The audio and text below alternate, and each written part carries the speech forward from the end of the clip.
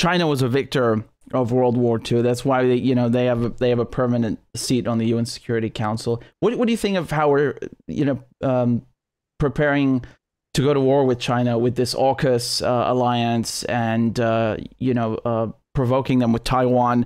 Do you think that we're going to end up in the same place we are with the Russians now, or that this is somehow inevitable?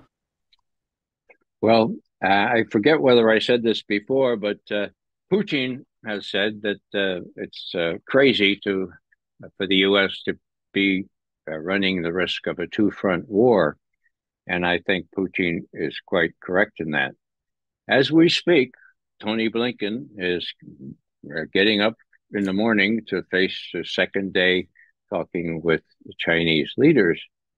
And it all really depends on whether Tony Blinken can wrap his mind around the fact that he badly advised the president 2 years ago, almost to the date, right? 2 years ago in Geneva, June 16th, 2021, the one-on-one, face-to-face summit between Biden and Putin.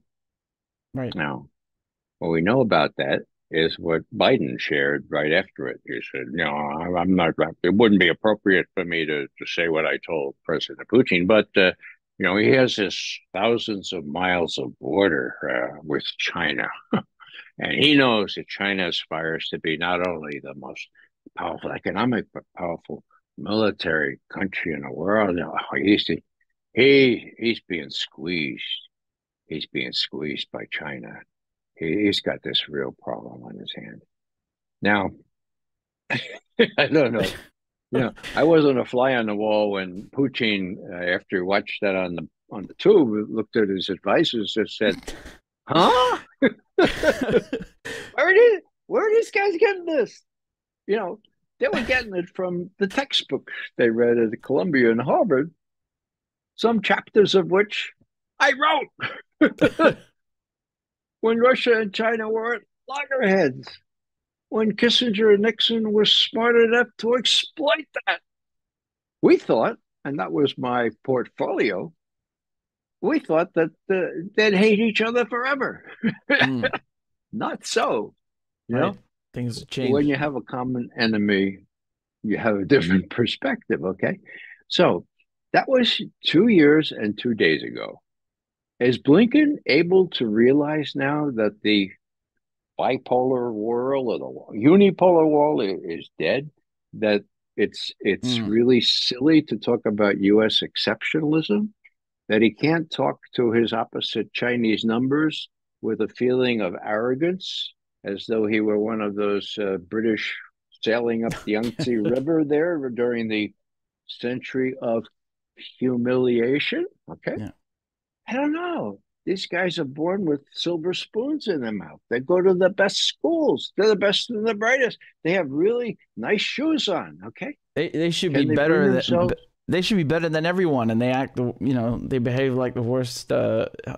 It's shocking. It's actually they think they're better than everyone, but they don't know any real life. One aspect, of course, is they never served in the service. So if Blinken adopts the attitude of, for example, John Kirby, okay, he's the National Security Council, the White House National Security spokesperson. So he gets up 6 days ago and he says, these reports of China setting up spy bases in Cuba, well, it just reminds me.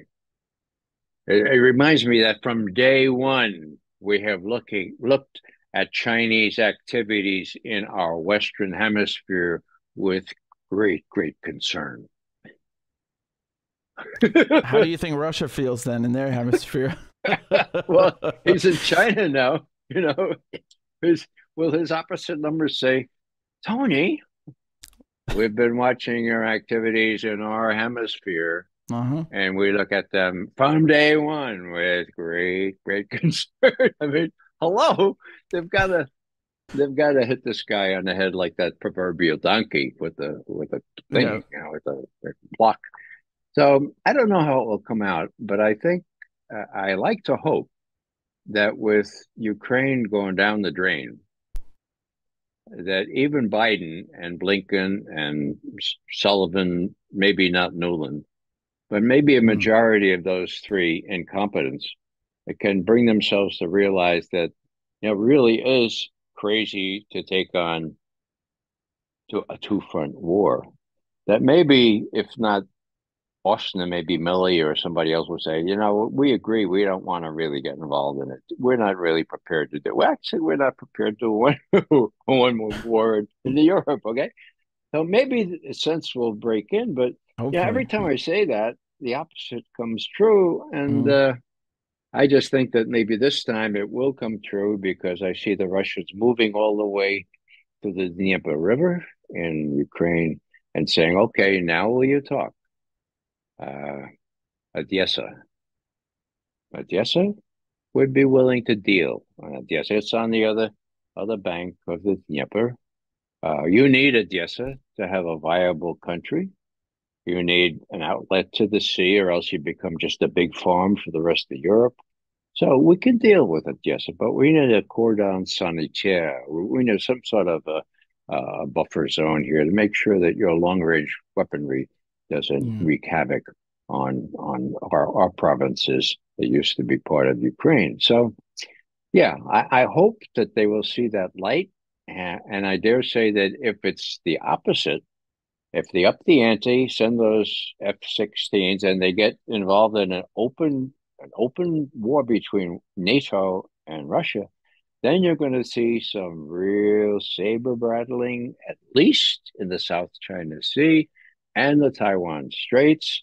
Mark my words, this will be saber rattling and perhaps even more as we fly these reconnaissance flights and push these warships through the Taiwan Strait. So they want a two-front war. Well, I hope it doesn't come to that. But they're going to have to wake up. They're going to have to really kind of be chastised and realize that, hey, the unipolar world really and truly is gone. Wake up and smell the coffee.